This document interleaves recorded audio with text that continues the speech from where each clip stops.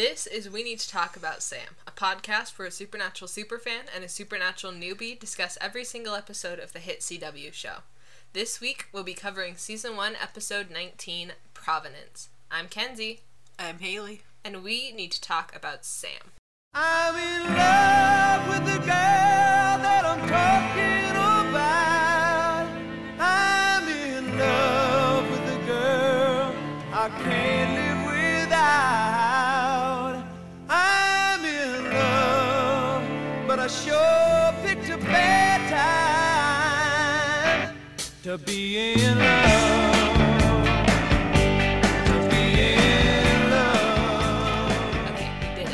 It through. We only fucked up the intro once.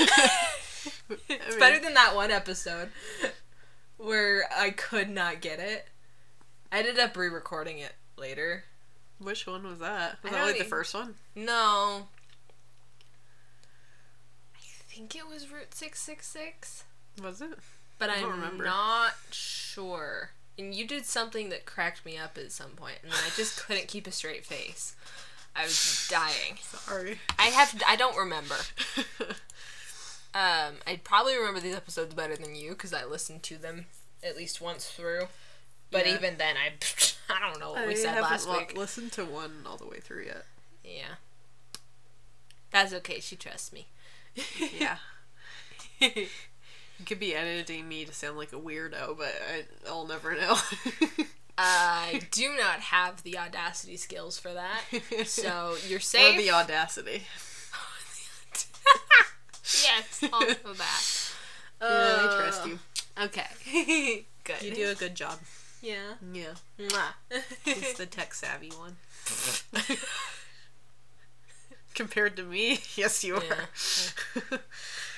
Alright, let's get into it. My very first note isn't even about this episode.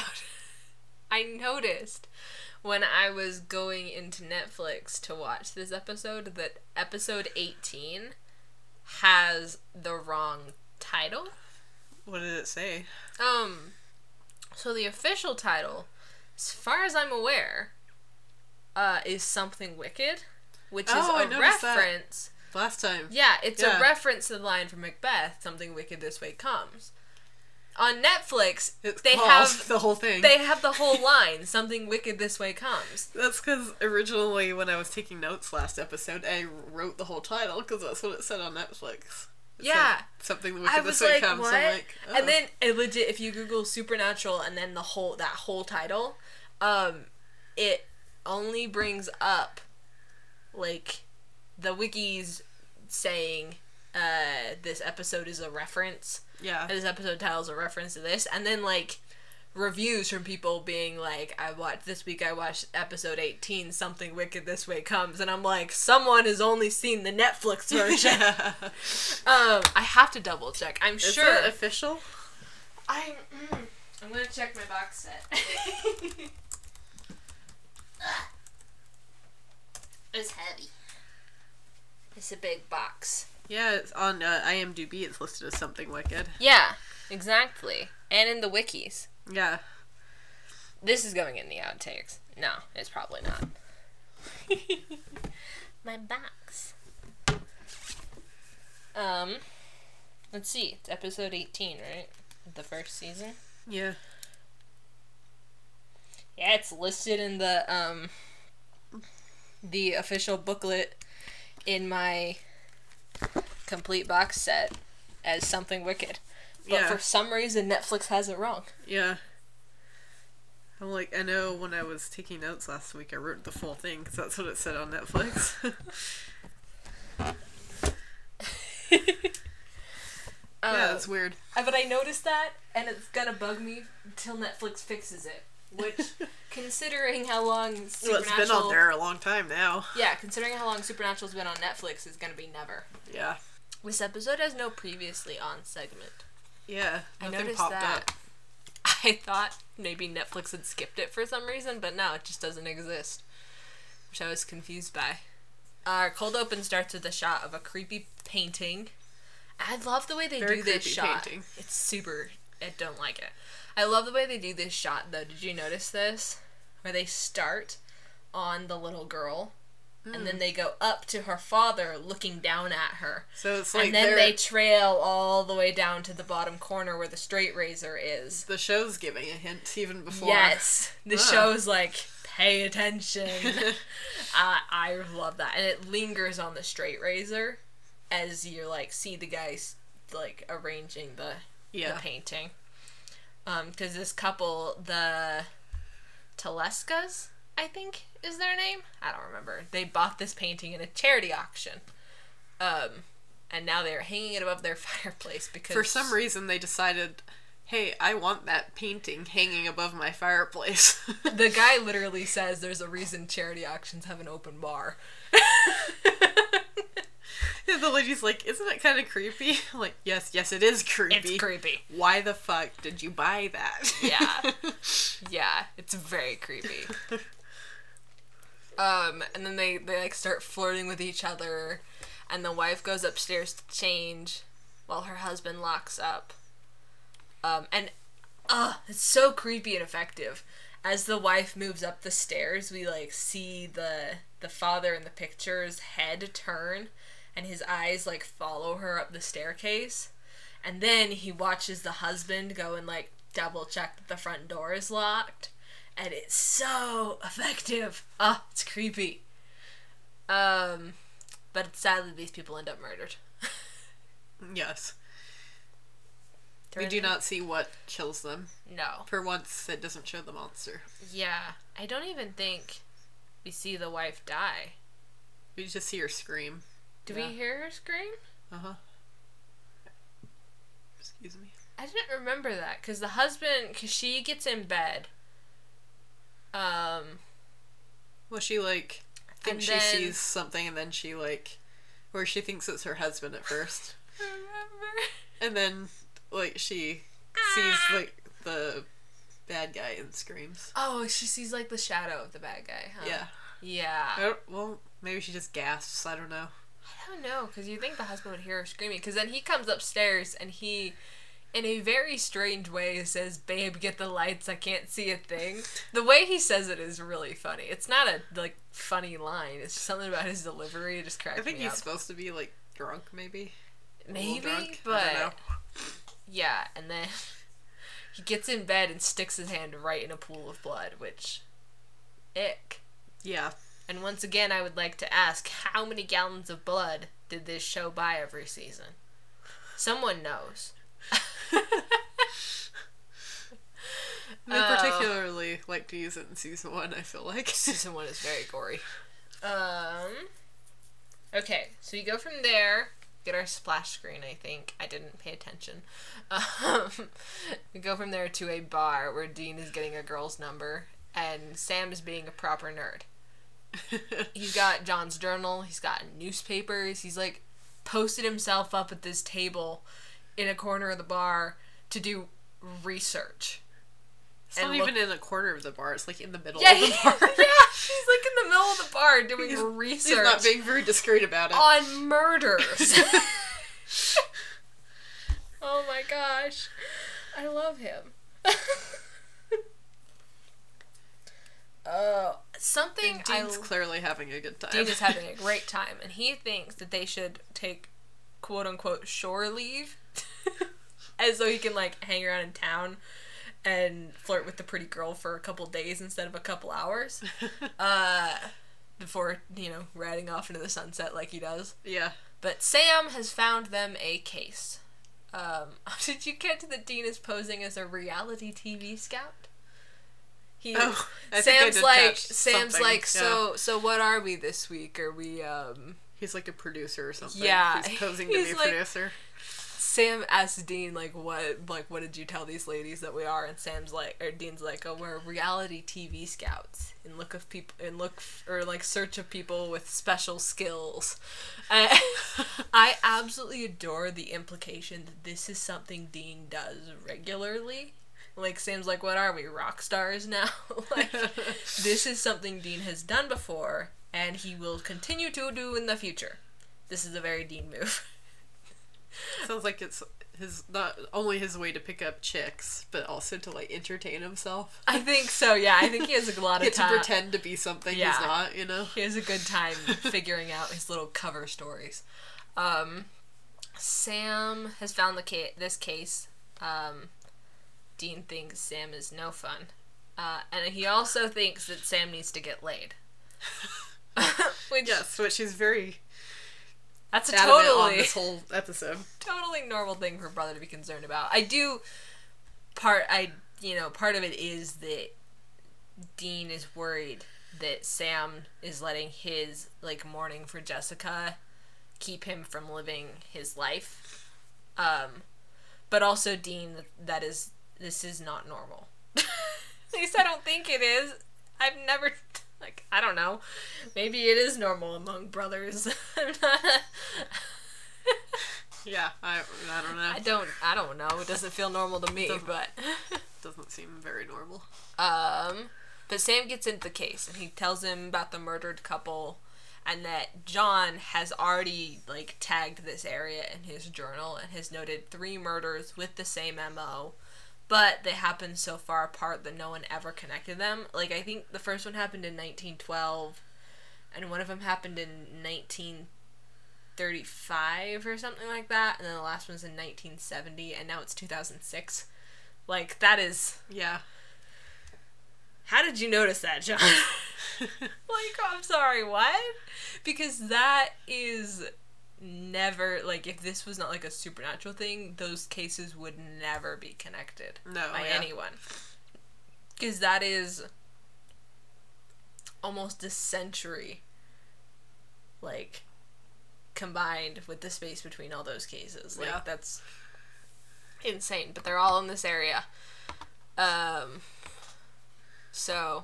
But Dean makes the point that they can't head out until the morning. So, he's gonna go have some fun. He had a little too much fun.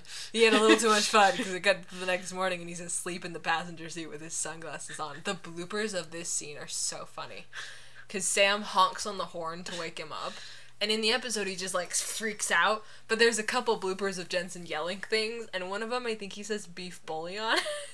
And the other one, he definitely says Kelly Clarkson. It's great.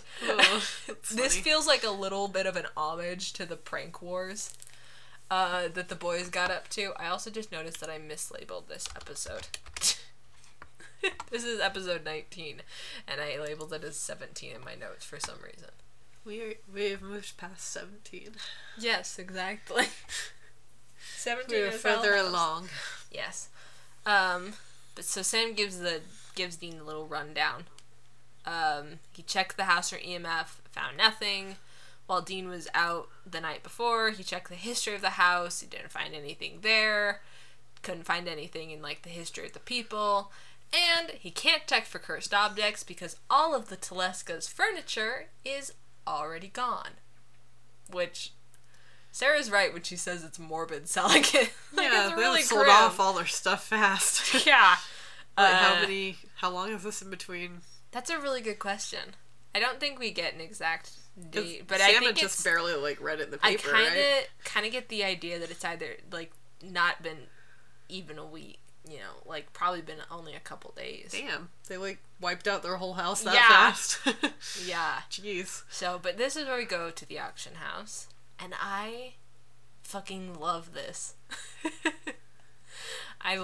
This is one of the themes that gets reiterated kind of throughout this episode, and I adore it, which is how much the boys do not fit into this world. Like, how different from Sarah they are.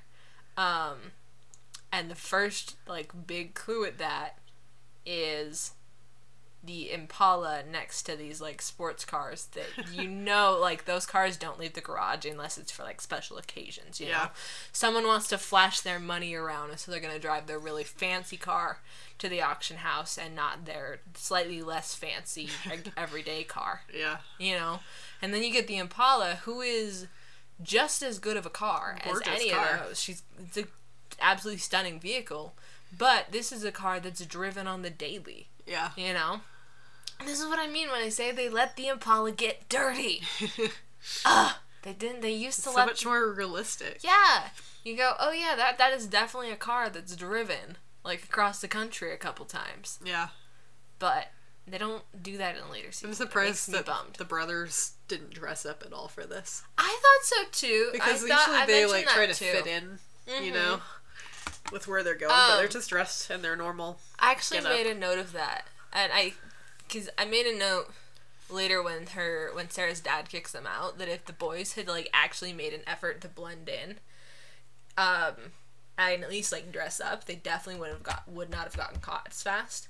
Yeah. But they may not have caught Sarah's eye. Yeah. But like true. Which is maybe the only reason why they didn't dress up for this episode, for plot convenience. No, it's not just for plot convenience, but I think it's also is really kind of emphasizing the like theme of the tone when it comes to the Winchesters, because this like upper class auction house estate sale world is not their world. It just doesn't fit in with their like pattern of trying to fit in the past, you know, for like being undercover. Yeah. Because the boys do seem to be aware that like if you act like you belong somewhere, it goes a long way towards making people believe you belong there. Yeah. But like I kind of understand why the writers didn't have them do it too, because they wanted to really emphasize the difference between small town Americana Winchesters and then the upper class posh Sarah Blake, and it makes it even more interesting when she and Sam connect despite those very obvious differences. Yeah. And it makes Sarah more appealing because her dad is all stuffy and uptight and like, you don't belong here, nah, nah, nah. Yeah, I understand their choices for that, but like it doesn't fit with like consistency of like. I guess, but this is early on in their, like Dean even says that like they got away with just, you know, him and John just got away with just in their street clothes flashing badges for years and years. Like, why are they dressing up? So, and I also do think that they were on a bit of a time crunch. Because maybe. If the sale is happening today, they need to find the cursed object before it gets sold to somebody and someone else dies. Of course, they fail at that task, but... Right.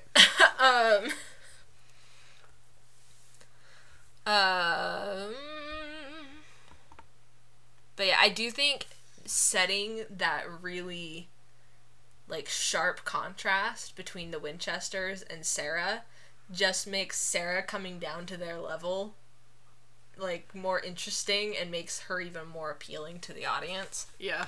I love Sarah. I love her too. She's great. I fucking love Sarah. She's hot. She's really fucking hot. Okay. So let's go back.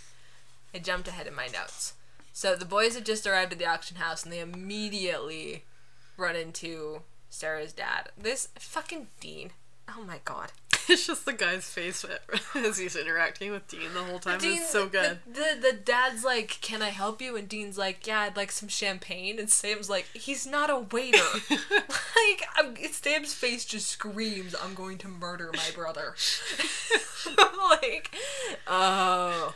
But the boys manage to, like, they're like, oh, we're from a art auction house or an art collectors or something. I don't remember. We're here to look at the estate, yada, yada, yada. You know, we're on the list. You just gotta double check. Yeah. And so they managed to buy themselves a little time, which is enough time to find the creepy painting and meet Sarah. I love Sarah so much. Her eyes. She's just got great eyes. She is absolutely stunning. And she's a really good actress, too. Yeah. She blends really well with the guys. They've all got good chemistry together. Yeah, they work really well together. Also, I think she and Taylor, the actress, and Jared may have, like, crushed on each other a little bit. Yeah. God, the gag reel is chaotic.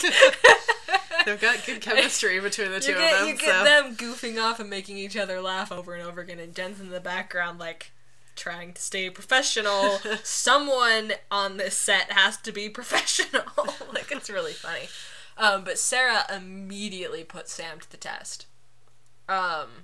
and he passes. Yeah. I don't understand any of what they said. No. I did not take art history because I thought it was neither. boring. I like art, but I don't like it that much. Yeah. So, meanwhile, Dean is stuffing his face. So he has the best expressions in this scene. I'm trying to remember if this is the episode where Jensen was like, yeah, I can eat. And then he was like, I wish I hadn't done that because now they want me to eat all the time. Because there was a convention, I don't remember which panel it was, where someone asked, like, if you had advice for your younger self, like, just starting the show, what would it be? And he was like, don't eat on camera, because they will make you eat on camera. Because he's so good at it. It's hilarious. He's really good at eating on camera. A lot of times in shows, actors don't actually eat. They just, like, spit it out, right? Well, not even that, but they, because they don't want to choke. Like, they won't even, like, put stuff in their mouth. You know, unless they specifically have to. You know, like, that's what the people are always like, oh, actors waving around empty coffee cups. Yeah, there's nothing in the coffee cup because they don't want to choke on the coffee or spill it or something. Yeah. You know, so the coffee cup has to be empty. But then you get times where the actor actually has to eat.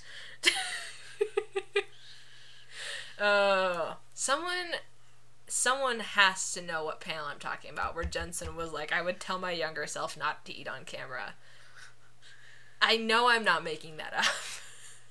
Sometimes I worry that I'm making stuff up, because I remember that I have heard a thing somewhere, but I do not remember the source for said thing. And then I'm like, oh, I remember this one time Jared or Jensen told this story, and people are like, oh, wow, really? What panel is that? And I'm like, good fucking question. I don't know.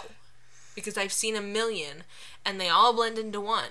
Sometimes I can, like, vaguely remember, like, what the boys were wearing, because they actually dress differently for every single panel, even if they have 2 panels in a day. Jensen will do, like, a full costume change. Jared will usually take on or put off a jacket, or take... What did you say? Take off, on, or put off a jacket? Is that what you said? Take on or put off is what it said. Okay, Jensen will do a full costume change and, like, have a completely different look from the morning panel to the evening panel, or afternoon panel. Whereas Jared will just be like, here's a jacket, you know, or he'll be like, oh, I wore a jacket this morning, time to take the jacket off. Like, but because of that, it makes every single panel distinct. Because, like, I know, oh, the shirt where Jared wore the Texas, not Texas, or the panel where Jared wore the Texas, not Texas t-shirt is a DallasCon panel. I know that. Or, like, I know, their Vegas 2019 looks, which is a red shirt, and then I think Jared wore a scarf, which doesn't really narrow it down that much, but, like, you know, they wear a different thing at every panel, so sometimes I can vaguely remember what they were wearing at the panel, and then people will be like, oh, yeah, I think it was this convention. Yeah. But that's not a guarantee. I usually just remember the stories they told, and not the actual, like, you know, context, as in what event was this at. My brain is bad. Okay, let's get back into the episode. So Sam and Sarah are hitting it right off. And Sam asks her about the Teleska estate, and she thinks it is, in her words, grisly, selling their stuff this soon. But I love this. It's so true. Sensationalism brings out the crowds. Facts. Anyone who's ever driven past a car accident knows this. Everyone wants to see. Everyone wants the story. Yeah. The drama. And then Sam asks to see the provenances just in time for Sarah's dad to show up. And he has double-checked the guest list, and the boys are not on it. It's time for them to leave. And Sarah immediately calls her dad out. She's like, that was rude. Yeah, she just straight up is like, Dad. So we go from here to the boys' motel room. I fucking love this scene. And Dean is like, when did you take art history? It's like, how did you know all this stuff? And Sam's like, I took it in college. It's a great way to meet girls. Dean's like, I don't even know you. And then they go into the motel room. Oh my gosh, yes, this hotel room. I adore this. Because it's just... It doesn't have a big part in the show at all, this episode, but it's just... We get this long, lingering shots of the motel room, and the boys are like, let's get to unpacking and continuing their conversation. It's like a disco themed. And it's just, they have seen 1,000,001 weird motel rooms, and this is just another one on the list. This is where I made a note that this episode is a really great one for giving us the vibe of the boys' lives on the road. Dean makes up stories for women at every bar. It's a different one every week. The dirty Impala next to lines of sports cars. The boys in their regular clothes surrounded by all the suits. Their completely nonchalant reactions to this wacky motel room. It's just a really good emphasis of this is how kind of separate from, at least this part of society the boys are. From society in general, Yeah. Because I think most people would walk into that motel room and be like, what the I'm sorry, what were the reviews? Are you sure we're in the right place? Whereas the boys walk in and are like, just another weird motel room. They were in that one in Hell House that had, the cowboy theme, and the towel had little bucking horses all over it. What on earth? Oh, I love it. I fucking love this episode. Oh, I skipped over my meta. Because Sam says that art history is good for meeting girls, which he is right about, especially for the type of women that I think Sam would go for. Because Dean, or Sam's kind of women, seem more like the kind you'd meet in an art history class, as opposed to Dean's type. Which isn't to say that either of the girls Dean was talking to at the bar couldn't have been art history majors or have taken that class. Yeah. But it's just Sam's the kind of guy who would specifically go to an art history class to meet girls. Yeah. Whereas Dean's the guy who'd go to the bar to meet girls and be like, oh, she's an art history major, Yeah. That wasn't... And I think Sam is the kind of guy who goes for a woman who challenges him, or a partner in general, who challenges him intellectually. He is a learner. He is a collector of knowledge, and someone like Sarah, who is very smart, can keep pace with that, and is right up his alley. Yeah.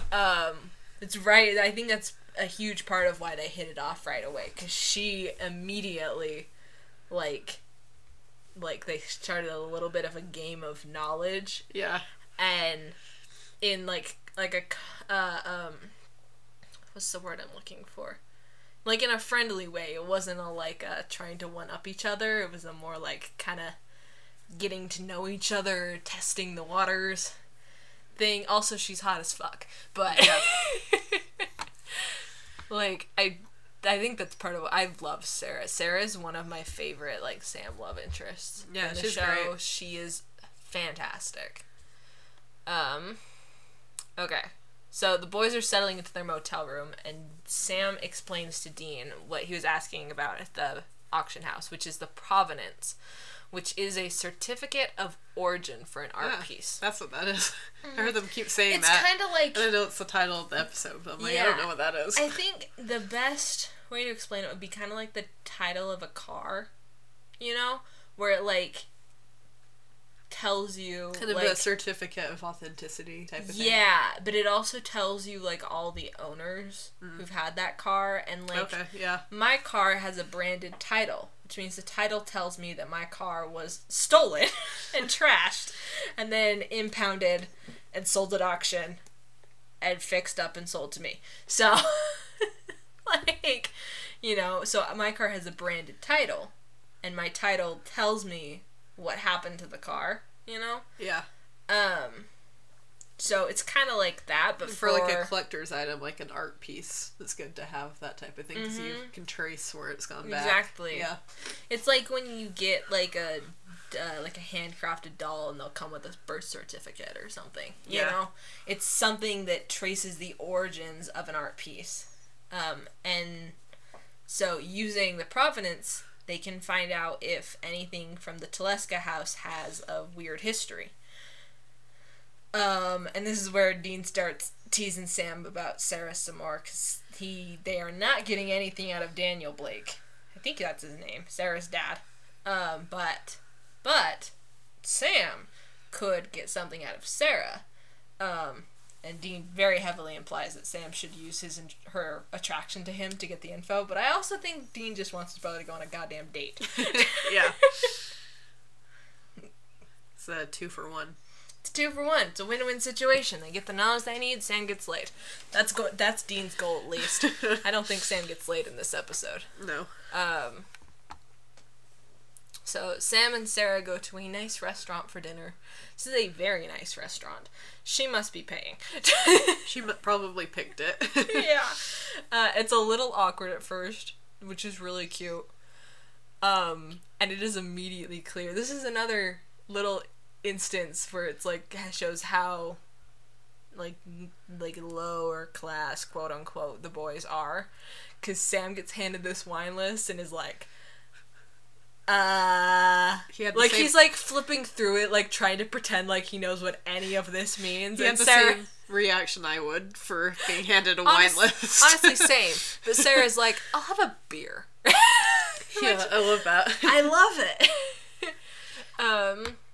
So we learn that Sarah studied art in college. She was a terrible artist, which is why she is in the auction business, which also seems to be the family business. Yeah. Because I'm pretty sure, like, the auction house is, like, Daniel Blake Auctions, which is her dad. Yeah. So, and then Sam has told her that he was pre-law, but when she asks why he didn't go to law school, he says it's a long story for another time.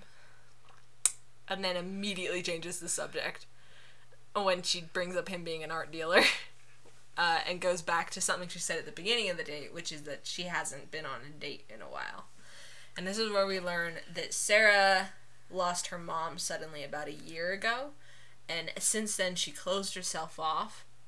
But lately she's been thinking that her mom would not have wanted her to, like, wallow in her grief for the rest of forever, and, like, she needs to, like, get out and live her life. Yeah.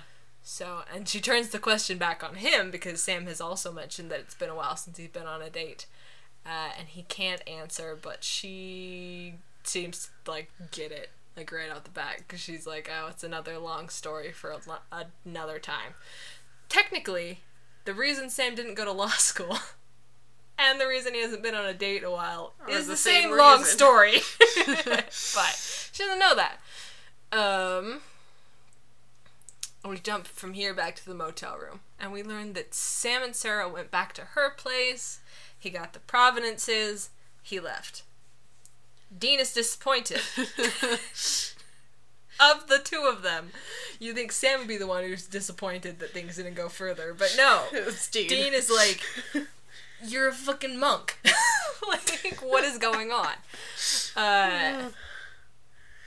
Dean insists that they should go out on another date. But Sam has found something in the papers. So the painting, the creepy one he was looking at, is of Isaiah Merchant and his family, painted in 1910.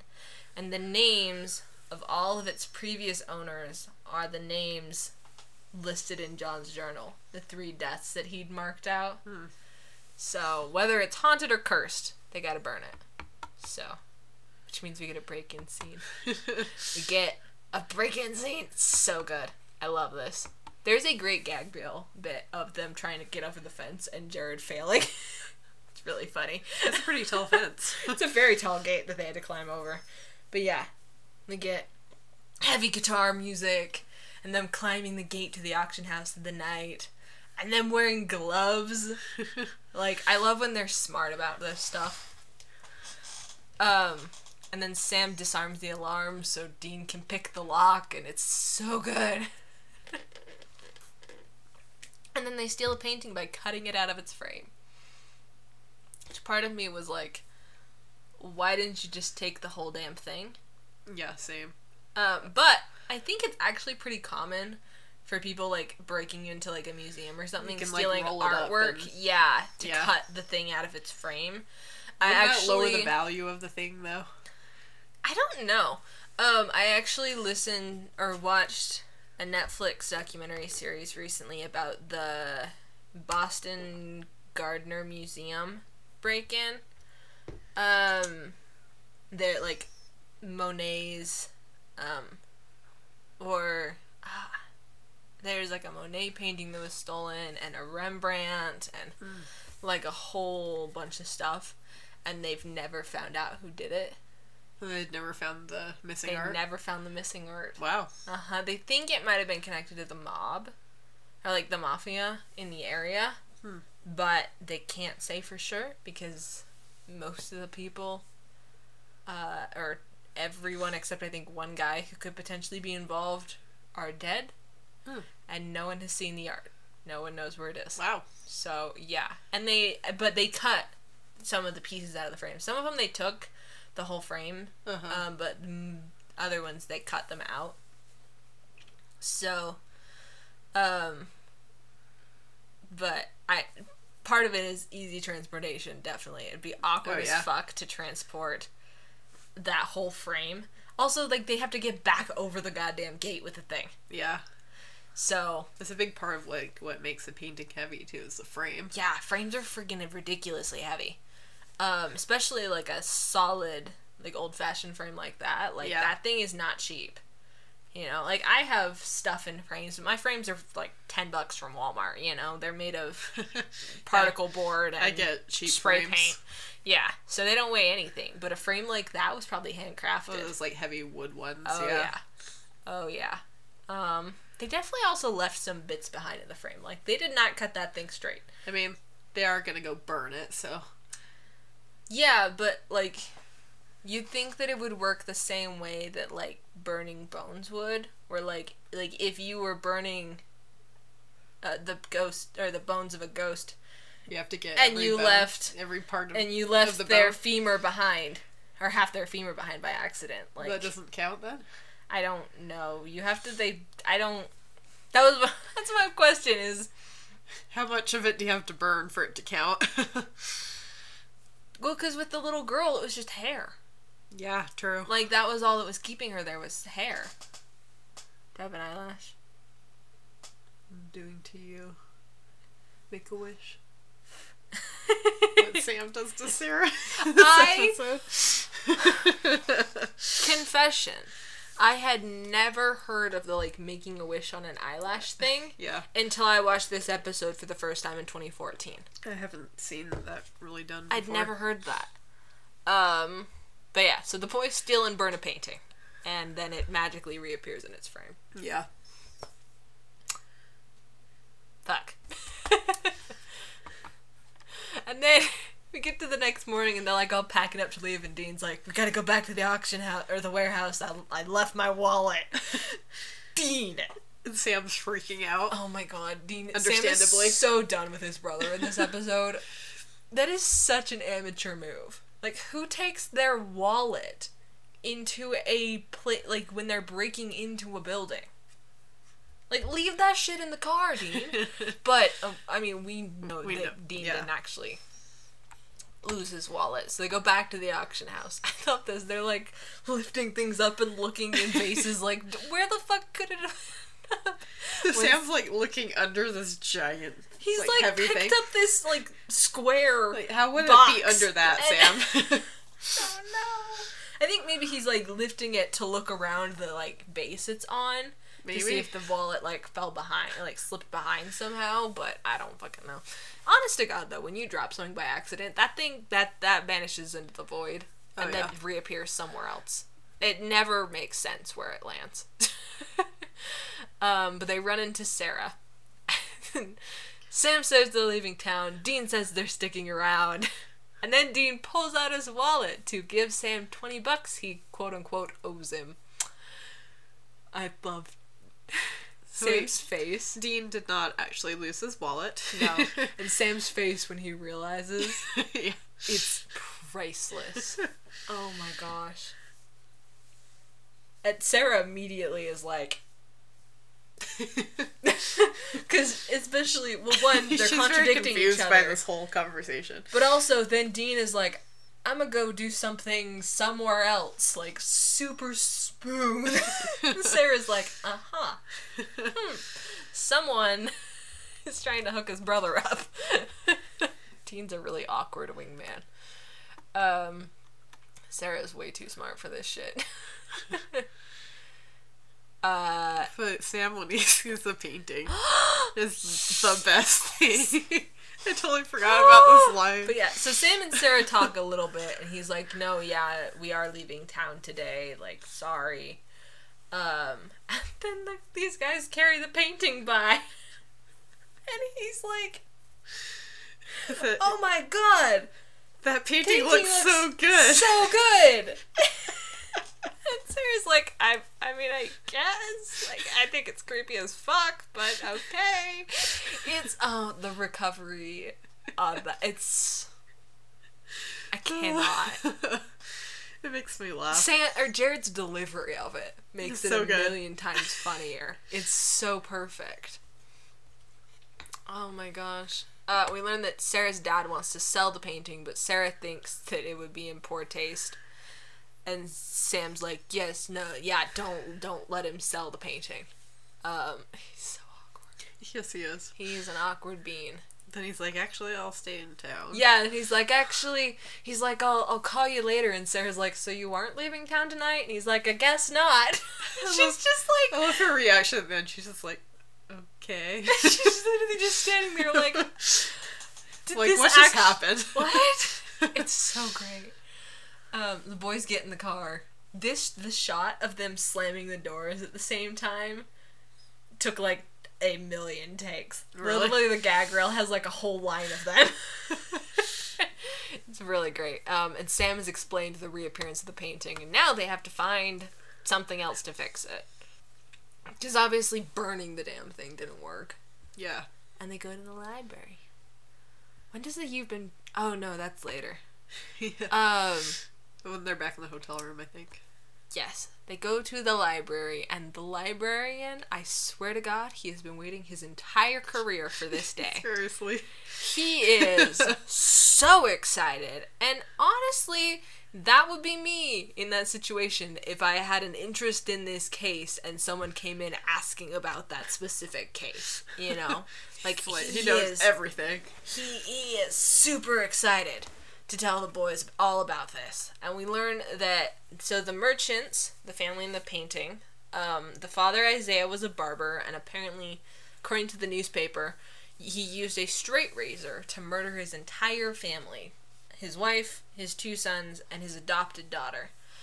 There were rumors the wife was going to leave him, take the kids, and so he killed them before she could do that. And according to the paper, they were all cremated. Which is an issue. Yes. An issue they run into a lot. I think the librarian says something like she was gonna run off and take the kids or whatever, and he couldn't let that happen, so he gave them the shave. Which by which he means he killed them all. Uh-huh. And Dean is like, yeah, that's funny. And Sam's just like, how am I related to you? It's really great. Dean likes this librarian. I like the librarian too, frankly. Librarian is so prepared. He doesn't even have a name. He's not listed in the credits on the fandom wiki. He's not? No. Well, he might be on the IMDb page. The guy had a good role. You could look him up on IMDb, but this guy understood the assignment. Yes, he did. And honestly, this is the kind of character that would be really fun to see again. You know? Yeah. Like, the boys had come back to the area. If he was, like, the, I don't know, lore expert or something for the boys or something. We get that in Bobby, though. Yeah, that's true. Bobby does fill that role, but this is he's a really fun character, and the actor does a really good job with this little role that doesn't even have a name as far as I know. So we go back to the auction house and learn that Sarah's dad... Before that, though, he shows the picture. Oh, yeah, he does. He shows him a picture of, like, a photocopy picture. And it's different from the original painting. It is. Which is important. But they need to... Sam notices one big difference he'll point out later. In a minute, but In the meantime, Daniel Blake has sold said painting to a woman named Evelyn for a very hefty sum, I guess, despite promising Sarah that he wouldn't sell it. And she tells him that she calls him something. Oh. Yeah. She calls him something. He's like, that's like in really poor taste or something like that. It's basically what she's implying. And he's like, for that sum of money. Sell out, basically, is yeah, what she's calling him. She's like, for that sum of money. You're like, I don't care if it's in poor taste. The boys are back at the motel, and Sam insists that the painting has changed. The father specifically. In the version, in their little photocopy, he's looking straight forward. Which would be normal for a portrait. Yes. And in the version that Sam saw at the auction house, he's looking down at the daughter. Yeah. So, they speculate that Isaiah is trapped in the painting. And Dean has a very good point that if Isaiah has moved, then maybe other things have changed too, which means they need to go back to the auction house and take a look. Compare the paintings, yeah. And this is where Dean teases Sam some more about Sarah. He's like, oh, you get to call your girlfriend back, kind of thing. And this is where things reach ahead. Yeah. Between the brothers. Because Sam, I think he's specific, what does he says? You keep trying to pimp me out to Sarah. Yeah. Sam is sick of his brother trying to pimp him out to Sarah. And he doesn't see the point in getting involved with her because they always leave. Yeah. Which is a very good point. It's fair. Dean, he starts this conversation very, like, teasing Big Brother, like, oh, you need to get laid, Sammy. And then in this moment, he gets so genuine. Yeah. And it is so sweet, and I really love it. It's really good. Dean explains that he thinks Sarah could be really good for Sam, which is true. I do think Sarah would be really good for Sam. But he's pretty sure that Sam is holding back and, like, resistant to this idea because of Jessica. Yeah. And Dean doesn't know what it's like to lose somebody that way. Like, yeah, he lost his mom, but he barely remembers his mom, you know? Like, he was so young. He hasn't lost, like, a romantic love. Not in that way, yeah, no. Dean thinks that Jess would want Sam to be happy. And to live his life. And Sam admits that, yeah, part of this is about Jess, and yeah, Dean's right, she would want him to be happy, but then he says that's not the main part of this, and he doesn't expand on that, and Dean doesn't really push, and I don't fully know if Dean kind of gets what Sam's thinking, which is, I think, the whole, like, I'm cursed thing that he brings up later to Sarah. I don't know if Dean kind of understands what Sam's mindset is, like what the main part is that he's talking about. Or if he's just decided that, no, he's just gonna back off and, like, let things happen. I can't decide. It's probably more the latter. Yeah, I think so. But regardless of Sam's feelings, they still need to see the painting, and Sam still has to call Sarah. Which he does, and immediately learns that the painting has been sold. And then he's like, Sarah, I need that address right now. Keep in mind, she still thinks they're, like, art dealers. Yeah. So I wrote that she's probably wondering why he likes this painting so much. He's, like, so obsessed with it. Yeah. And we cut to Evelyn's house, and we see her reading by a fire. This looks so cozy and perfect. She's got her cup of tea, she's got her book, she's got her fireplace, and the lights are low, and it looks like the perfect, like, cozy evening. Yeah. I'm jealous, except for the fact that she gets murdered. Yeah, I'm not jealous of that part. Yeah. And so we, like, see, as she's, like, reading, we see Isaiah's head move to look at her. And she, like, takes her glasses off and goes and, like, drinks some of her tea. She sets this really great shot of the straight razor reflected in her glasses. Yeah. It's magical. I love it so much. Just builds the suspense just a little more. And then she's attacked by something we don't see. And then we cut to the boys arriving at the house just at about the same time Sarah does, and she is very concerned.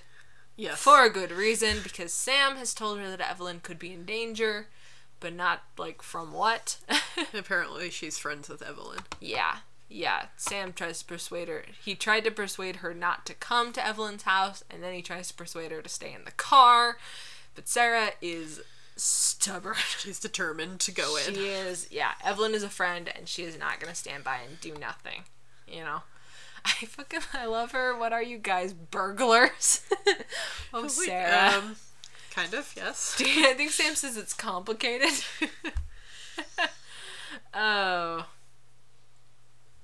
my gosh. But Dean picks the lock, and they go inside and find Evelyn dead in her chair. Yes, it's a very gross special effect. It's grim. Yes. Because I think she was wearing a turtleneck.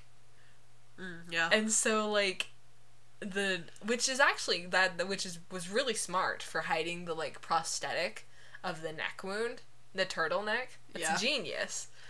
But it's gross. It's really gross. And then as Sarah screams, Isaiah's head turns forward in the painting again. Yeah. Which is even freakier. So we cut to the motel, and Sarah is arriving at the motel, and we learn she has lied to the cops and told them that she went to Evelyn's house alone, but then she threatens to call said cops back and tell them the truth if the boys don't frickin' explain. Yeah. So, and this is where the whole thing comes out. They think the painting is haunted. People are just kind of dying. He's like, you saw the painting move. Something about this painting is killing people. Like, every person who's owned it has died. Yeah. And he thinks that Sarah should just let them do their jobs. And she's like, no, fuck that. Like, no. Yeah, she's scared as hell. Like, she's freaking the fuck out, but she's not just gonna, like, if she can do anything, she's gonna do it. Which is impressive, and Dean is also impressed with her. Yeah. I love when she storms out again, and Dean's like, Sam, marry that girl. It's so good. I think Dean's crushing on Sarah, but... Yeah, he is, for sure. So they break into the crime scene to take a better look at the painting. Which Sarah's like, this is an active crime scene.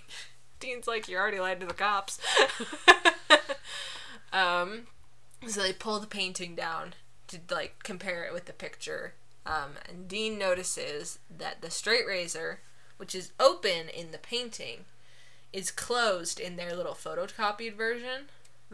And Sam notices that the painting within the painting is different. Their picture from the library has a landscape painting in the background, which the idea of a painting inside of a painting is just funny, but it's in the backdrop of the image. In the physical, actual, real-world painting, it is a mausoleum with the family name. I think Dean uses an ashtray as a magnifying glass. It's like a crystal ashtray. Yeah. Smart. So we cut to, I think Dean says this is the third graveyard they've been to. Sarah is not impressed. She's like, is this really what you guys do for work? And Sam goes, kinda, and then he's like, we don't get paid. And I think she says mazel tov. Yeah. She's so sassy. I love it. But they find the mausoleum, and they break in and find 4 urns. Not 5. Isaiah is missing. Also, that doll is fucking creepy. Sarah is right. She was doll right is creepy about as that. fuck. So, now we're going to another location. I think it's some kind of government building. And Dean is inside going through county death records to find out where Isaiah's body ended up. And this is where we get the, like, make-a-wish with an eyelash thing, which I'd never heard of before this episode. There's a bag under here.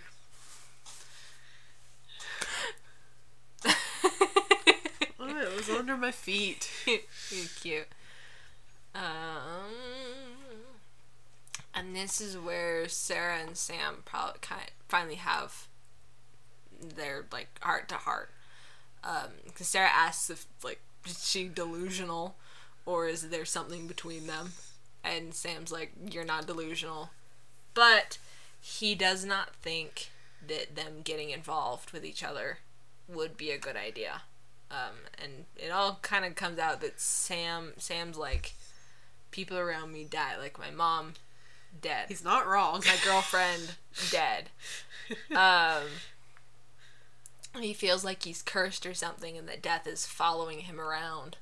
And he's not scared of much, but if he lets himself have feelings for someone, he's scared that they'll get hurt too. Which he probably has a point, because who's to say Yellow Eyes wouldn't just kill Sarah like he did with Jess? Yeah. You know? Like, and it's Sam, understandable. Sam is 100% still blaming himself for Jess's death, because he was having visions, and he's like, I could have warned her, you know, I could have protected her, and I failed, I didn't, because you know. So he's like, I can't have another death on my conscience, I can't put Sarah at risk like that. Yeah. Sarah has a very good outlook, though. I like her. She's like, I could get hit by a bus tomorrow. That's what life is. I also love her line about how shutting out pain means shutting out everything else. Yeah. I think that is super poignant.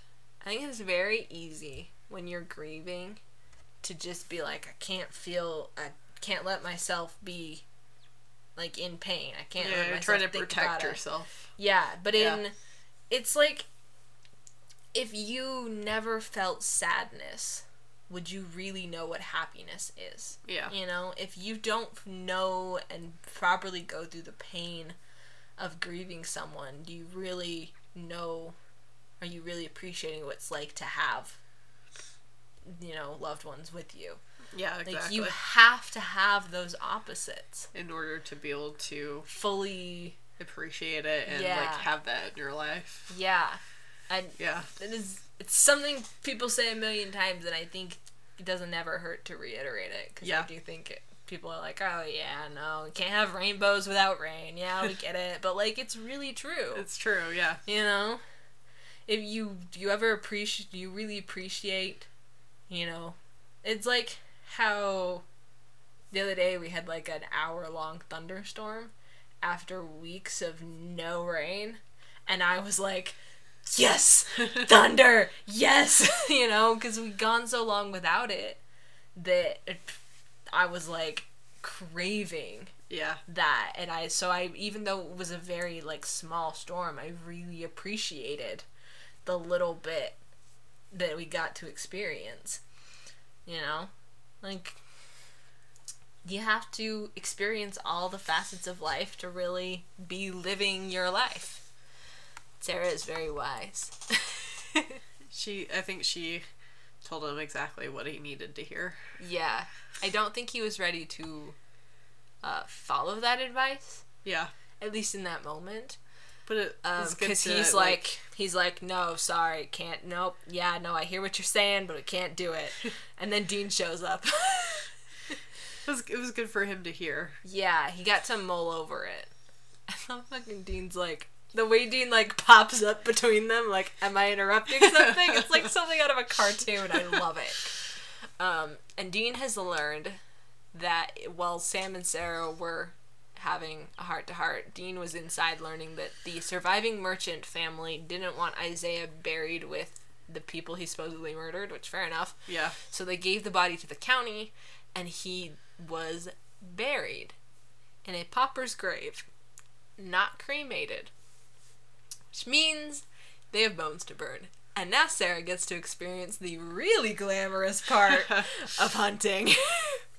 Which is she holds the flashlight while Sam and Dean dig up a grave.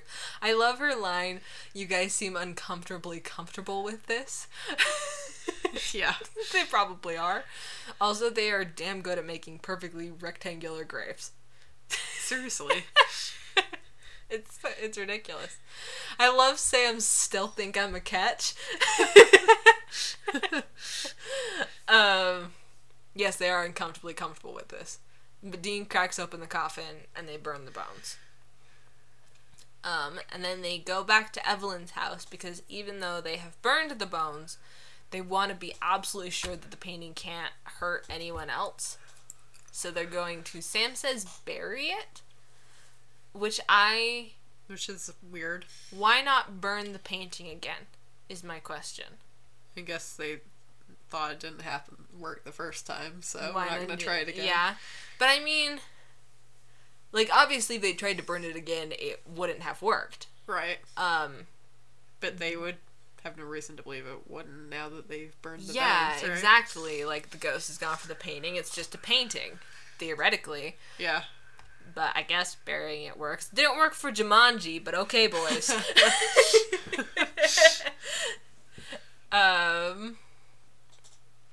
But yeah, so Sam and Sarah are going into the house to get the painting, and Dean decides he is going to set the mood. On the DVD, this song is Bad Time to Be in Love by Grand Funk Railroad. But on Netflix, it's This Is What It's Like, I'm in Love by Tony Phillips. So, I love this. Because Dean ships them so hard. Dean is parked outside of a crime scene that his brother and his brother's love interest are about to break into to steal a painting, and he is going to blast a love song in the middle of the neighborhood. In the middle of night. The night, yeah. It's who knows what time of day it is. Oh my gosh. Sam's freaking dude, turn it off. It's really great. Sam and Sarah go inside, and I love the way they do this because they show us Sam and Sarah reacting, but they don't show us what they're reacting to. Which I like. I like it because we get the bit of suspense when they see that the little girl is gone from the painting. Oh yeah. Because they walk in and Sam turns and looks up at it and is like, it didn't look like that, right? Like, I'm not crazy. The little girl is not in the painting anymore. No, she's not. Neither is the razor. Yep, and neither is the straight razor. And neither is her doll. Ah, yes. It's not the one that Dean burns, but it's the painting version of the doll is now in the real world, too. Yeah. Because she drags it around. Because why not have a creepy child drag a doll around by its foot? I feel like that's what all children do. Honestly, it's a really great, way to make something innocent creepy.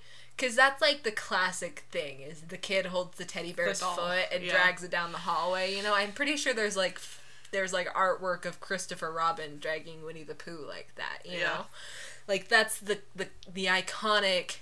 The bear is too big or the toy is too awkward for the kid to carry around regularly, so they just hold on to the foot, the part they can hold, and pull it behind them. You just see her legs adorable, but walking, and then her dragging that doll, but you don't get to see her face yet. And it's so creepy. It's so such creepy. Creepy children. Fucking hate them. But it's such a perfect way of taking something that is usually sweet and innocent and adorable, and making it fucking scary. Terrifying. Yeah. But yeah, the little girl is here to murder them. The front door slams shut. Dean is and on locks it. Apparently. Yes. Well, it's a ghost lock. I don't really know, but Dean can't get the lock back, and Sam's like, "Can you break it down?" And Dean's like, "Yeah, I'll go get my battering ram." Because he literally mentioned earlier in the episode when they were trying to break into the house to save Evelyn, he was like, "I can't knock this down, the door's too, well built." Yeah. So, Sam, calls Dean on the phone, which is smart. Very smart, boys. Tells him what's going on, and they realize that the dad wasn't the murderer. The dad was trying to warn them about the little girl. Yeah. And in the meantime, they need to find salt and iron. And there is no salt in this house. Which leads to a great quote. It's so good. There's a lot of great quotes in this episode. This episode is full of great lines. I love it. What kind of house doesn't have salt? Low sodium freaks. So good. Yep. I'm pretty sure Jared has quoted this as being one of his favorite lines. I love how he's just on the phone with Dean, telling him the situation, and as he's running around, he's like, "What kind of house doesn't have salt? Low sodium fruit." Yeah. So great. Sam and Sarah start searching for iron because they're not going to find salt. And I don't know why Sam didn't go for the fireplace poker first. Seems like common sense. They're, like, digging in drawers and stuff, and I'm like... they're trying to have, like, a salt circle or something, right? Well, they want to make a salt circle, but there's no salt, so now they're looking for iron. But instead of just being like, oh, here's a poker, that's theoretically iron... I don't think they noticed it until later. Till Dean or Sam runs into it. Yeah. But there is a fireplace in the middle of the room that has actually been used in this episode for a fire. So it would make sense for said fireplace to have the rack with the pokers and stuff on it, right? You would think, yes. So I do not know why they don't go right for that. It make common sense, but I guess it's to fill time. Hey, they're panicked, okay? Because this is when the little girl shows up. I would be panicked, too. Sam manages to, dissipate her temporarily. Creepy girl's with creepy. The poker. She's fucking terrifying. They did a really good job with the makeup. This little girl does a great job, to be honest. Yeah. I feel like little kids love being scary. Oh, probably, this is the kind of job a little kid would adore. And this is where we learn from Sarah that apparently... I love this because she's like, we used to deal in antique dolls at the auction house. And Sam's like, that's really nice, Sarah. What does that have to do with the current situation? Which is funny, but let her finish. They used to make dolls in the kids' image back then, including using their real hair. Which is very creepy. Mm-hmm. Don't like that. Yes. Extremely creepy. And here we get a what is the goddamn timeline on this show? Because Dean is, immediately at the graveyard. Well, we have a shot of him, driving there frantically. He busts through the goddamn gate. Yes, he does. He drives through the gate while Sam and Sarah are being thrown around. Yeah. It feels like Sam's like, did you hear that, the doll is made with the girl's real hair, you have to burn the doll. And Dean's like, okay, and gets in the car and starts driving the graveyard, and then the ghost comes back and starts throwing Sam and Sarah around, and then Dean is at the graveyard? I mean, maybe it's not that far from the house. I guess? But he got there really damn fast! Yes, he also drives straight to the mausoleum, which I love. He just plows through this graveyard. And I mean, fair enough, his little brother's in danger. It did look like the mausoleum earlier was on, a road. I think it does have, a path. I do think it has, a path going up to it. Because I guess that would make sense. They were a rich family back in the day, so they would have been able to drive the hearse right up to it and stuff. Yeah, that's what I was thinking. But yeah, Dean, he literally... I totally forgot that he just runs through the gate. I'm sorry. He just rams right through it. Poor Impala. But... Sam and Sarah being thrown around the house. Sam gets, I think it's an upright grand piano, thrown across the room at him. He gets trapped behind it, and then Sarah gets thrown another way. The fucking scene with Dean trying to bust down the glass. I love it. He's, banging on it, and it's not breaking, and then he, pulls his gun out and hits it a couple times, and it's still not breaking, and he's, gonna go to the car to, I don't know, get a crowbar or something, and then he's like... Dean, you idiot. Duh! And shoots it. I was yelling at him in my head, shoot the glass, Dean. This struggle with the glass will forever make me laugh. It is so funny. The comedic timing is perfect. Jensen is really good at comedy. And then Dean, of course, struggles with the lighter, because Dean never struggles with the lighter unless it's under pressure. Yeah. I mean, he's under some intense pressure. He is under some really intense pressure. The ghost is approaching Sarah with the switchblade. We, are cutting back and forth. Sam's trying to get out from behind the piano. Dean's struggling with the lighter, and then right as Sam, manages to get from behind the piano and throw himself in front of Sarah, Dean gets the lighter to work and burns the doll. And she goes up in flames. Did you notice? You probably did, the doll returning, or the girl returning to the painting. Uh-huh. I like it. Yeah. It's very good.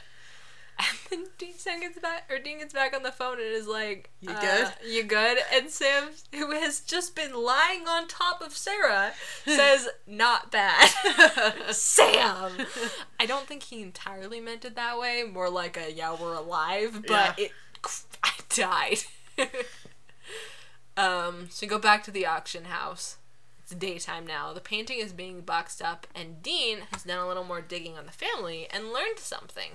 Turns out that Melanie, the adopted daughter, was originally put up for adoption because her entire family was murdered in their beds. And I guess they didn't know that was her. I guess they figured the murderer missed. I mean, she was, I don't know, child. she looks like she's like 8. You wouldn't maybe. think, 8-year-old you child definitely would. No one, especially back then. Yeah. Yeah. I mean, in general, like, that's not a normal thing. Yeah. And then she was adopted by the merchants, and she killed them too. And Isaiah took the blame. I'm assuming she died... She killed him too, I assume. She did. But I'm assuming she also killed herself? They mention it, yeah. Do they say she killed herself? Yeah. Dean says so. I thought she just said that I thought he just said that, like, she killed the entire family. Let me look at the transcript. I'm pretty sure he says something like that she killed herself too. Did she? Yeah. Or, I mean, did he say that? I don't remember. Obviously a very disturbed child. Yeah. I'm assuming that is what happened, but I don't remember I remember him saying something like that. I don't remember him saying... Yeah, like, killing others, killing herself. Some people are Sam just born... says it, yeah. Yeah, Sam does. Okay, it's not in the little bit that I was thinking of, which is about how she killed Isaiah and his family, and then the old man took the blame. Okay, so these workers have just boxed up this painting, and then they're like, where is this going? And Sarah's like, take it out back and burn it. Why'd you put it in a box? Don't know. I don't understand. Are you burning the box? I feel like those... What? I don't get it. But okay. Whatever. We get another shot of the painting being boxed up as a result, so... and then Dean leaves Sam and Sarah to have some privacy in the auction house. And Sarah says that there is a lesson in all this. They got through it one piece. She didn't get hurt. Maybe he's not actually cursed. And then she's like, maybe you'll come back and see me? And Sam says that he will. And spoilers, then he doesn't. He does not.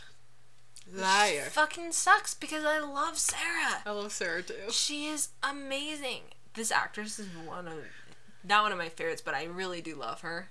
She does a really good job. She's really talented.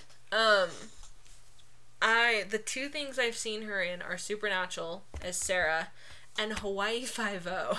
Oh, really? She plays like a criminal. She's part of like a criminal couple, like Bonnie and Clyde kind of thing. Oh, okay. In an episode of Hawaii Five-0, and they could not be more different characters. And she's fantastic in both roles. Like this, she's really talented. But I do think she hasn't been in a lot of like big, well-known stuff. Yeah. Like major roles in big, well-known stuff. But she's very talented. Yeah. But yeah, Sam leaves, and we get a shot of, my back hurts, my love. We get a shot of, like, Sarah, like, leaning on the door, like, probably never gonna see him again. And then immediately Sam knocks on the door to kiss her. Yeah. There's a great bit in the gag reel from this, where he's got, like, a pair of, like, fake plastic lips. Like the kind that you hold in your own mouth to make it look like you have big plastic lips. She like opens the door and starts laughing, and then like turn as the blocking like describes, and he's like got these lips. It's really funny. And Dean watches them kiss and goes, "That's my boy." Just Dean. Oh, we forgot to go over this. Oh yeah, we did. We forgot to go over haunted paintings. Do you want to go into that now? Sure. Before you wrap up. Haley did some research, and by research I mean she did a Google. That's usually the extent of my research. That's usually the extent of our research. But like I was just curious if there was like any stories of like haunted paintings. And I found this article by scoopwhoop.com. You dropped that link in your notes so I can called put it in the show notes. Haunted Paintings in the World. 10 of the most haunted paintings. Yeah. That you don't want to own ever. Yeah. So, she's not going to read all 10. No. But there's a couple she thought were interesting. I was just going to read, like, the first 2. So it says, most of these paintings are either hanging in galleries or locked away. However, people claim that owning copies, prints, or even looking at them can cause uneasiness, feelings of being watched, and inexplicable fear. So... Fun! So... Yeah, we'll drop the link so you can look at these. They're creepy. All of them are creepy. This first one is terrifying. It looks like something out of, like, a horror... Like, straight up, this looks like the poster for a horror movie. Yes. Isn't it? It's called The Hands Resist Him. It came to be known as the eBay haunted painting. It'd be interesting to research all these more. Yeah. After the owners recounted paranormal experiences, it has 2 creepy children in the front. They're in front of a door, it looks like, or just a big window that's got, like, panes of glass. You know, where there's, like, a thin grid of frames within a frame for a window. It's got panes of glass, and through it there's, like, little hands. Yeah. Like, coming out of the darkness, like, pressed up against the glass, and it's not. And the girl has, like, looks like a mask or something on. She looks... she looks like a puppet. doll. Yeah, or she looks puppet. like a doll or a puppet. And I don't know what she's supposed to be holding, but... I have no idea. The boy looks scary, too. Yeah. It's creepy. It says... It's said to be responsible for the deaths of the art gallery owner and the first critic to review it. The painting popped up on eBay in 2000 for sale, where the owners revealed the boy getting out of the painting and the doll coming to life all on camera. What? So, we might need to look at that. No, we don't. I don't need... No. It sounds... I'm good. I don't know. Interesting. But, and then this one was interesting too. The Crying Boy. The artist painted over 60 such works, all of which were said to attract fire. It's like a picture of a little, like, 2-year-old boy crying. Yeah. He's like toddler age. It says, people reported that the fires were caused by the paintings, which always remained untarnished by the fire. Their house is completely burned down. In some cases, even family members were injured, but never the paintings. And firefighters who were sent on rescues to these houses all reported the same story. So that's weird. That's creepy, too. So, yeah, don't buy any of these paintings. Yeah, I will include this link. Like, it's all very interesting. It shows a picture of each of them, too. Yeah. This one was interesting. This portrait of a Spanish officer. Yeah. That apparently you have to ask the painting permission to take a picture or your picture won't turn out. Interesting. There's a painting of what potentially could have happened to the Franklin expedition, which I actually just read a book about. I haven't heard of this one. But the Franklin expedition? Mm-mm. The painting or the expedition itself? The expedition. Did I not tell you about it? No. I don't think so. This is all going to go in outtakes.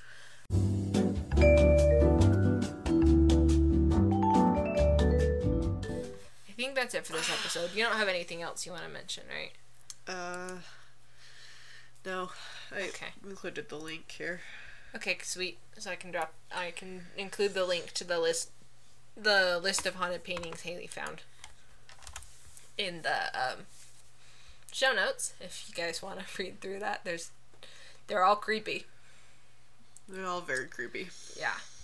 And in the meantime, you can find the podcast on Twitter at TalkAboutSamPod, on Instagram at We Need to Talk About Sam Podcast. I need to update the Instagram. Crap.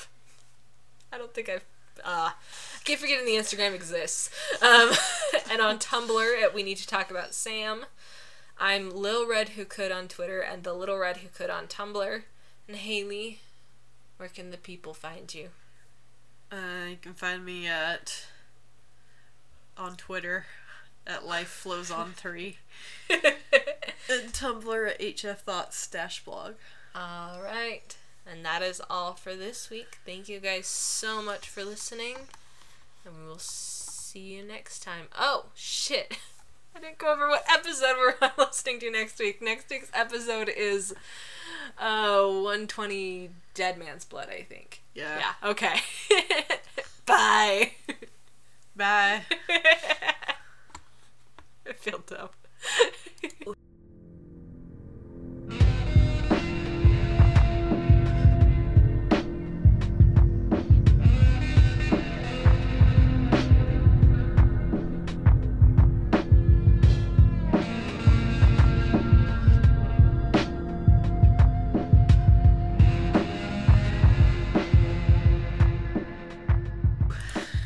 Done that many. Yes, we've recorded 16 of these things, or we are recording 16 of these things. Celebration. That's a cute little dance. We're almost at the end of the season now. Oh my gosh, we have are. 3 more episodes. And we're finished season 1. We better figure out what we're doing for the season 1 wrap up, because I have no idea. We'll be on season 2. Season 2. I really like season 2. Season 2 is a great season. It's got some of my favorite episodes. Season 2 and 3 are both like my favorite episodes or seasons that I've seen. 1 through 3 is just really solid. It's really good. Season 1's really good, but I feel like they start to get their stride in like season 2 and like really figure out what they're doing, and they have some really good like story arcs and stuff. So good. I friggin' love the special children story arc. It's my favorite. I forgot what the main story arc is in season 3. Saving Dean from hell. Yes. Yes. I thought of that like right as you said it. I'm updating. Currently, as the episode schedule stands, and knowing us, it's gonna change. Currently, we have 230 episodes planned, including season wraps. If we go at the pace of just doing 1 episode a week, though, it's going to take a lot longer. Yeah. Because we have a lot of combined episodes, but so far we've done a lot of singular episodes. If from this point on we only did 1 episode a week for the rest of the show, we would have 200 or 324 episodes of podcast. That is a lot of weeks. That is almost a year's worth of episodes if we did it every single day of the year. That's if we release one every single day, but there are like 52 weeks in a year? What's 52 divided or 300 365 324, because that's taking into account 3 combo episodes we've done so far, divided by 52 is 272 weeks. No, I did minus 52. Sorry, I did that wrong.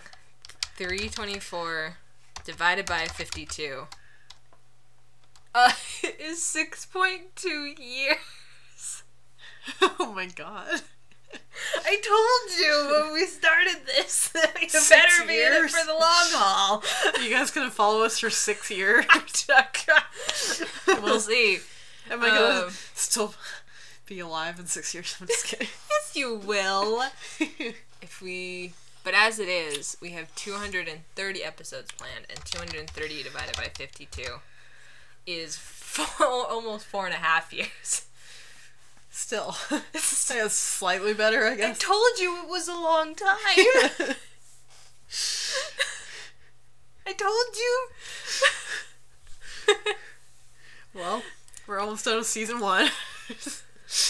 We're almost 1/15 of the way through. And I got my box set today. Yeah, he did. It's so pretty. It's very cool looking. I also got my my seasons 1 through 15 set pictures book. Which I love just as much. Was that last week that you got that? Or 2 weeks ago? Did I get that? No, I think I've had it for like a week, but I think I may have gotten it. Did I mention it in our last recording? I don't know. I don't remember. It's been a week and I don't remember. Last week we were kind of low energy. Last week we were super low energy. I'm sorry about that, guys. I'm tired today, but I'm just excited to be podcasting, and I'm hyped about my box set. I had crumbs on my laptop, okay? Oh, you're cute.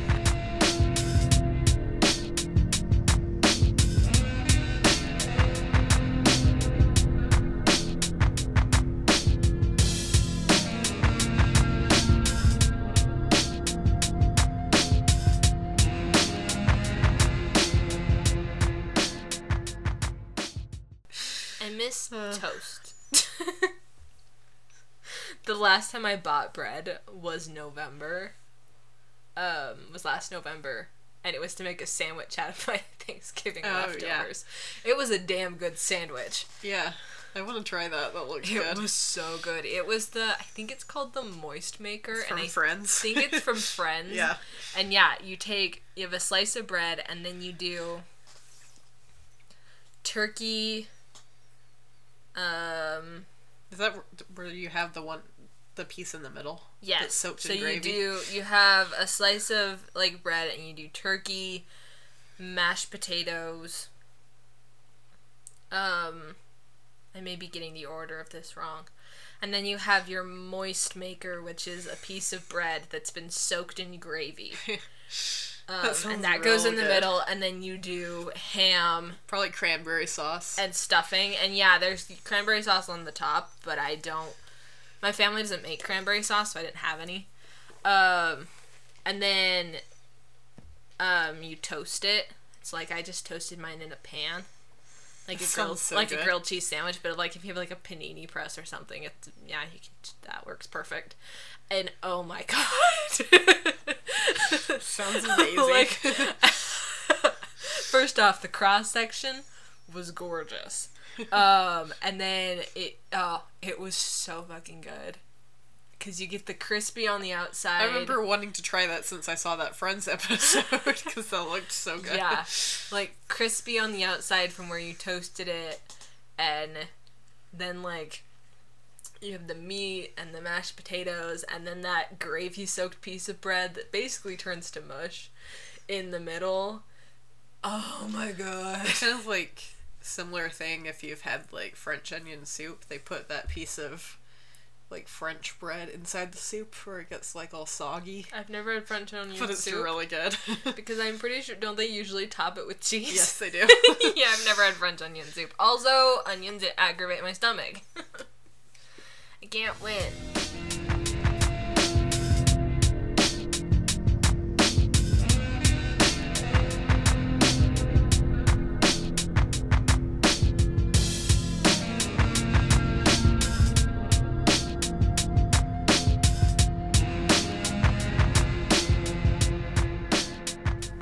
Also, the drink of the choice today. The drink of the choice.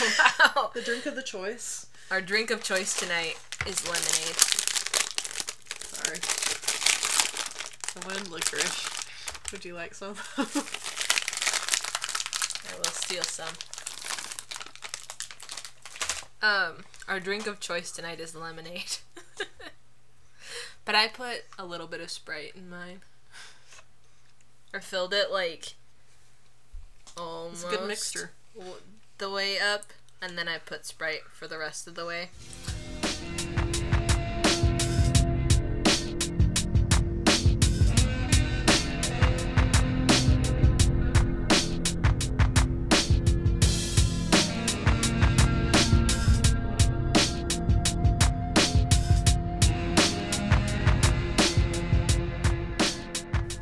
Is your laptop need to be plugged in?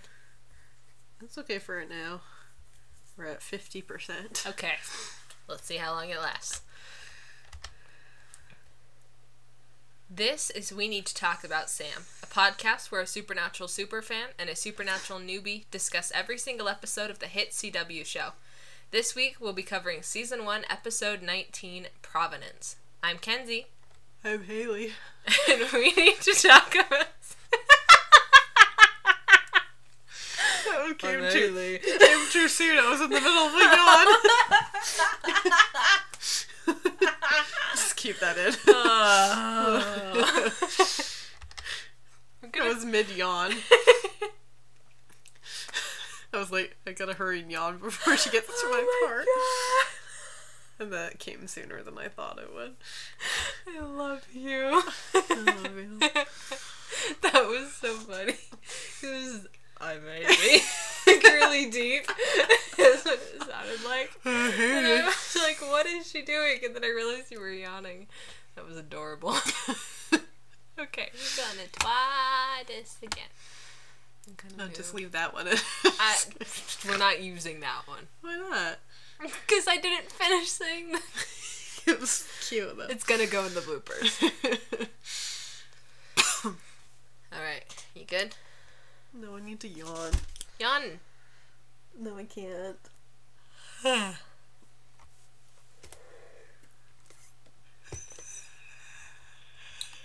Okay. It should be good now. Okay. If you're gonna eat snacks, only mark it. I waited.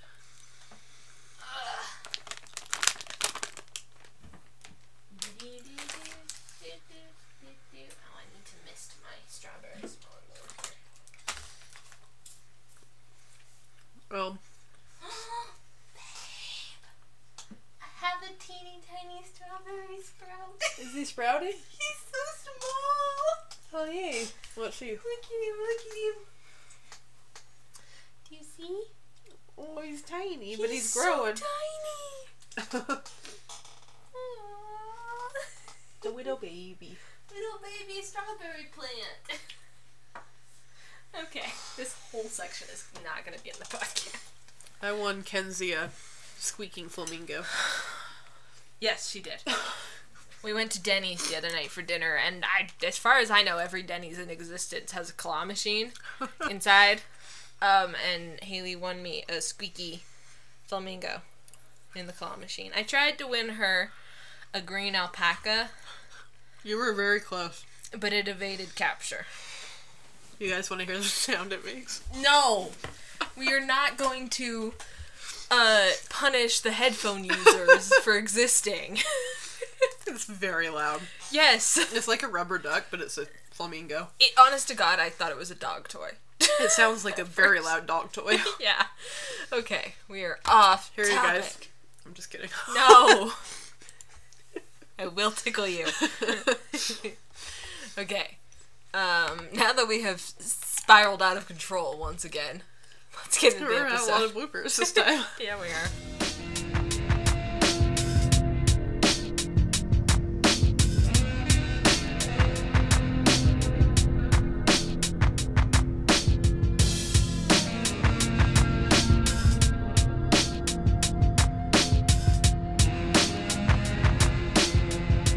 Sometimes I worry that I'm making stuff up, but my brain just likes to remember the things and not where the things came from.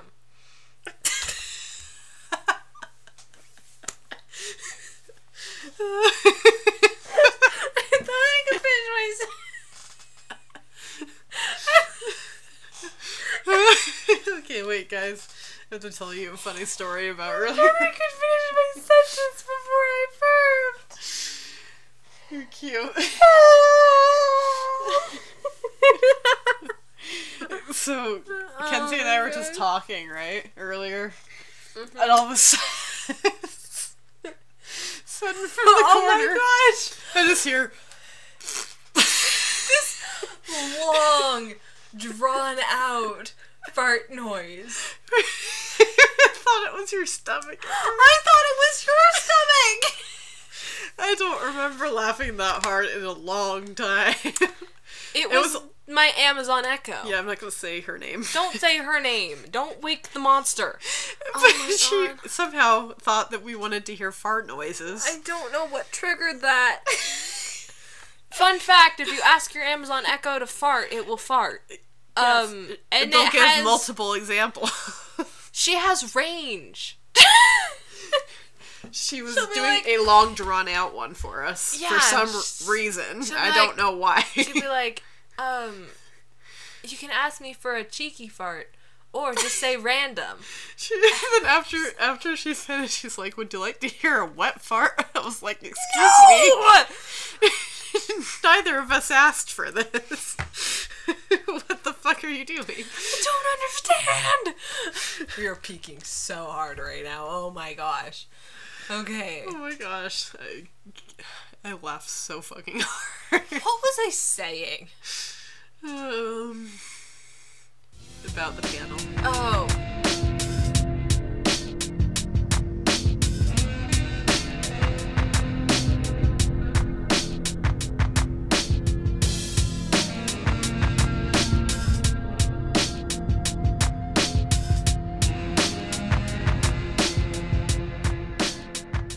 So I listened to this audiobook called Ice Ghosts. And it's about the search for the last Franklin expedition. So, like, in the early 1800s, well, and later, they believed that there was a path from, like, around, like, Greenland, eastern Canada, through the Arctic, and then you could get around to Alaska and Russia that way, that you could go above and, like, go through the Arctic. They believed that, like, if you made it past the ice floes, there would be, like, open water.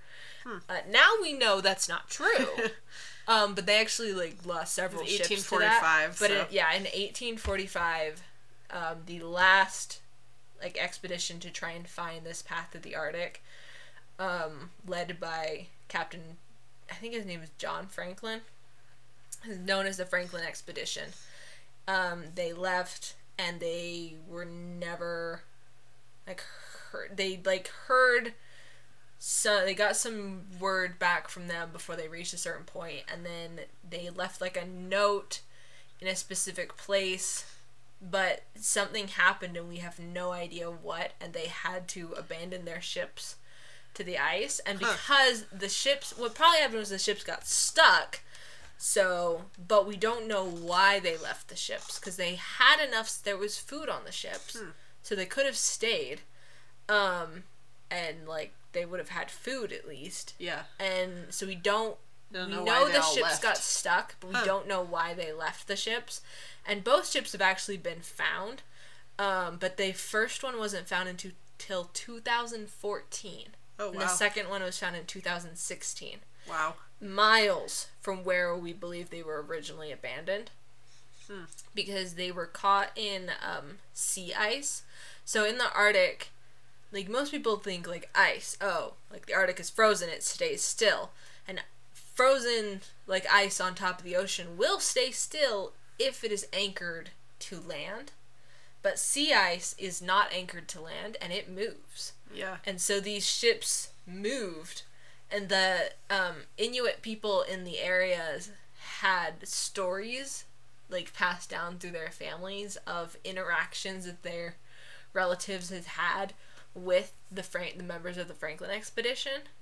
After they left their ship. There was even one that like, what type of stories? Like, they'd met with them, because the members of the Franklin expedition were instructed that if they met Inuit, they were supposed to be friendly, like, be wary and cautious, and don't, like, you know, let your guard down too much, but, like, be friendly with them, get to know the area and their language, and trade with them, and, you know, they weren't supposed to start battles or anything, so most of the interactions are like that. Yeah. There was one rumor that there'd been, like, a massacre of some kind, but I think that's been disproven. But, like, one of the ships, I don't remember which of them it was. I don't think it was Terror, I think it was Erebus.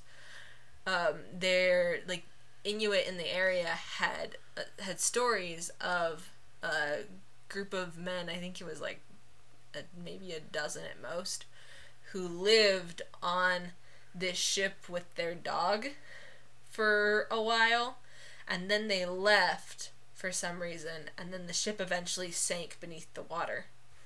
But they literally looked for these boats for over 150 years. And it wasn't until with, like, modern, like, camera and sonar equipment and diving and actually listening to the stories of Inuit people in the area, which is kind of Inuit people is kind of a redundant statement. It's like saying pin number. Yeah. Because Inuit means the people. Oh, okay. So that's why you don't say the Inuit, you just say Inuit. Yeah. Because the is already included in the word. Right. I learned that recently, and I think it's absolutely fascinating. Yeah. So they, researchers and, like, people looking for the expedition finally, like, listened to Inuit stories. Were, like, they were able to find them. One of them, I think it was the Erebus they found first. the top of the mast was like 9 feet under the water. Wow. It was right there. Wow. The entire time. Yeah.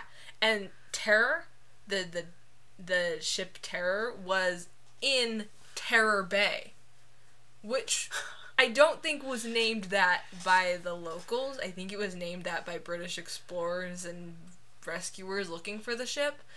And they named it in honor of the boat. Which happened to be where the boat was. To be there. That's funny. But yeah, it's a really fascinating story. But for a very long time, they had no idea what happened to them, really. Well, they still don't and they really still don't know. Like, we don't know where Franklin's body is. We know he died, and they went on for a little while, and they had to abandon ship, so we have no idea. We don't know why they abandoned ship. Yeah. Right. We have no idea where his body is. They found some bodies. Tipped it overboard, isn't that what there was like a whole process. Deaths on the ship? Well, they had other deaths before that, and they, like, built them coffins with, like, plaques on the top, on the lids, and, like, sealed them up. You know? Yeah. Which makes the British graves stand out from Inuit graves, because the Inuit people believe that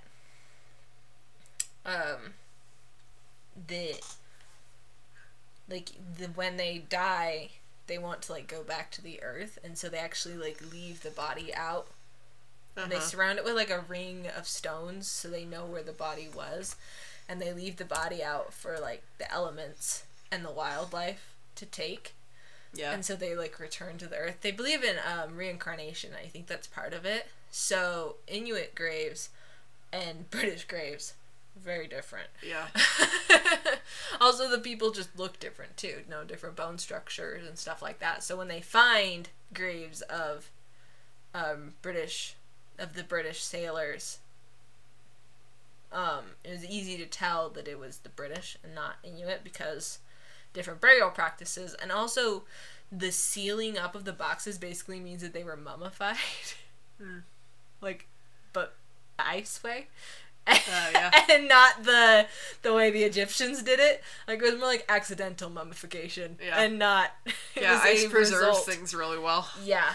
Yeah. So, and they, like, there are bodies, like, within the ships, the sunken ships. So some people did die on the ship? Yes. Okay. Yeah, and some people died after the ships got stuck, I think, and they didn't have the ability to bury them the way they wanted to and stuff. I don't remember all the details. But yeah, they so died like from exposure or what? Like pneumonia. Yeah. Stuff, like they just got sick. I mean, there was some speculation that like the sailors got lead poisoning from the canning of the food, but scientists have like done tests on the food that was found, and the bodies that have been found, and were like the lead levels aren't high enough to have like made like a mass insanity that would have led to them all leaving the ship for some because they were going out of their minds. So we don't really know why they left the ship. We may never know. I wonder if some of them survived and like intermixed with the Inuits. I don't think they did. I don't remember reading anything about that, but I mean, it's maybe, and we just haven't met those people yet. But as far as I know, most of them died, or all of them died. Actually, all of them died eventually. Well, but yeah, they literally at this point in time, yes, they literally looked for those boats for over 150 years. Well, that's crazy. I've never heard of that one. I could have sworn I told you about it. I don't remember hearing about it, but yeah. So it was a very interesting book. It's called Ice Ghosts. I don't remember who it's by. Huh. But yeah. That's cool. Okay. I think that is it for this episode, now that I've rambled for I don't even know how long about a book.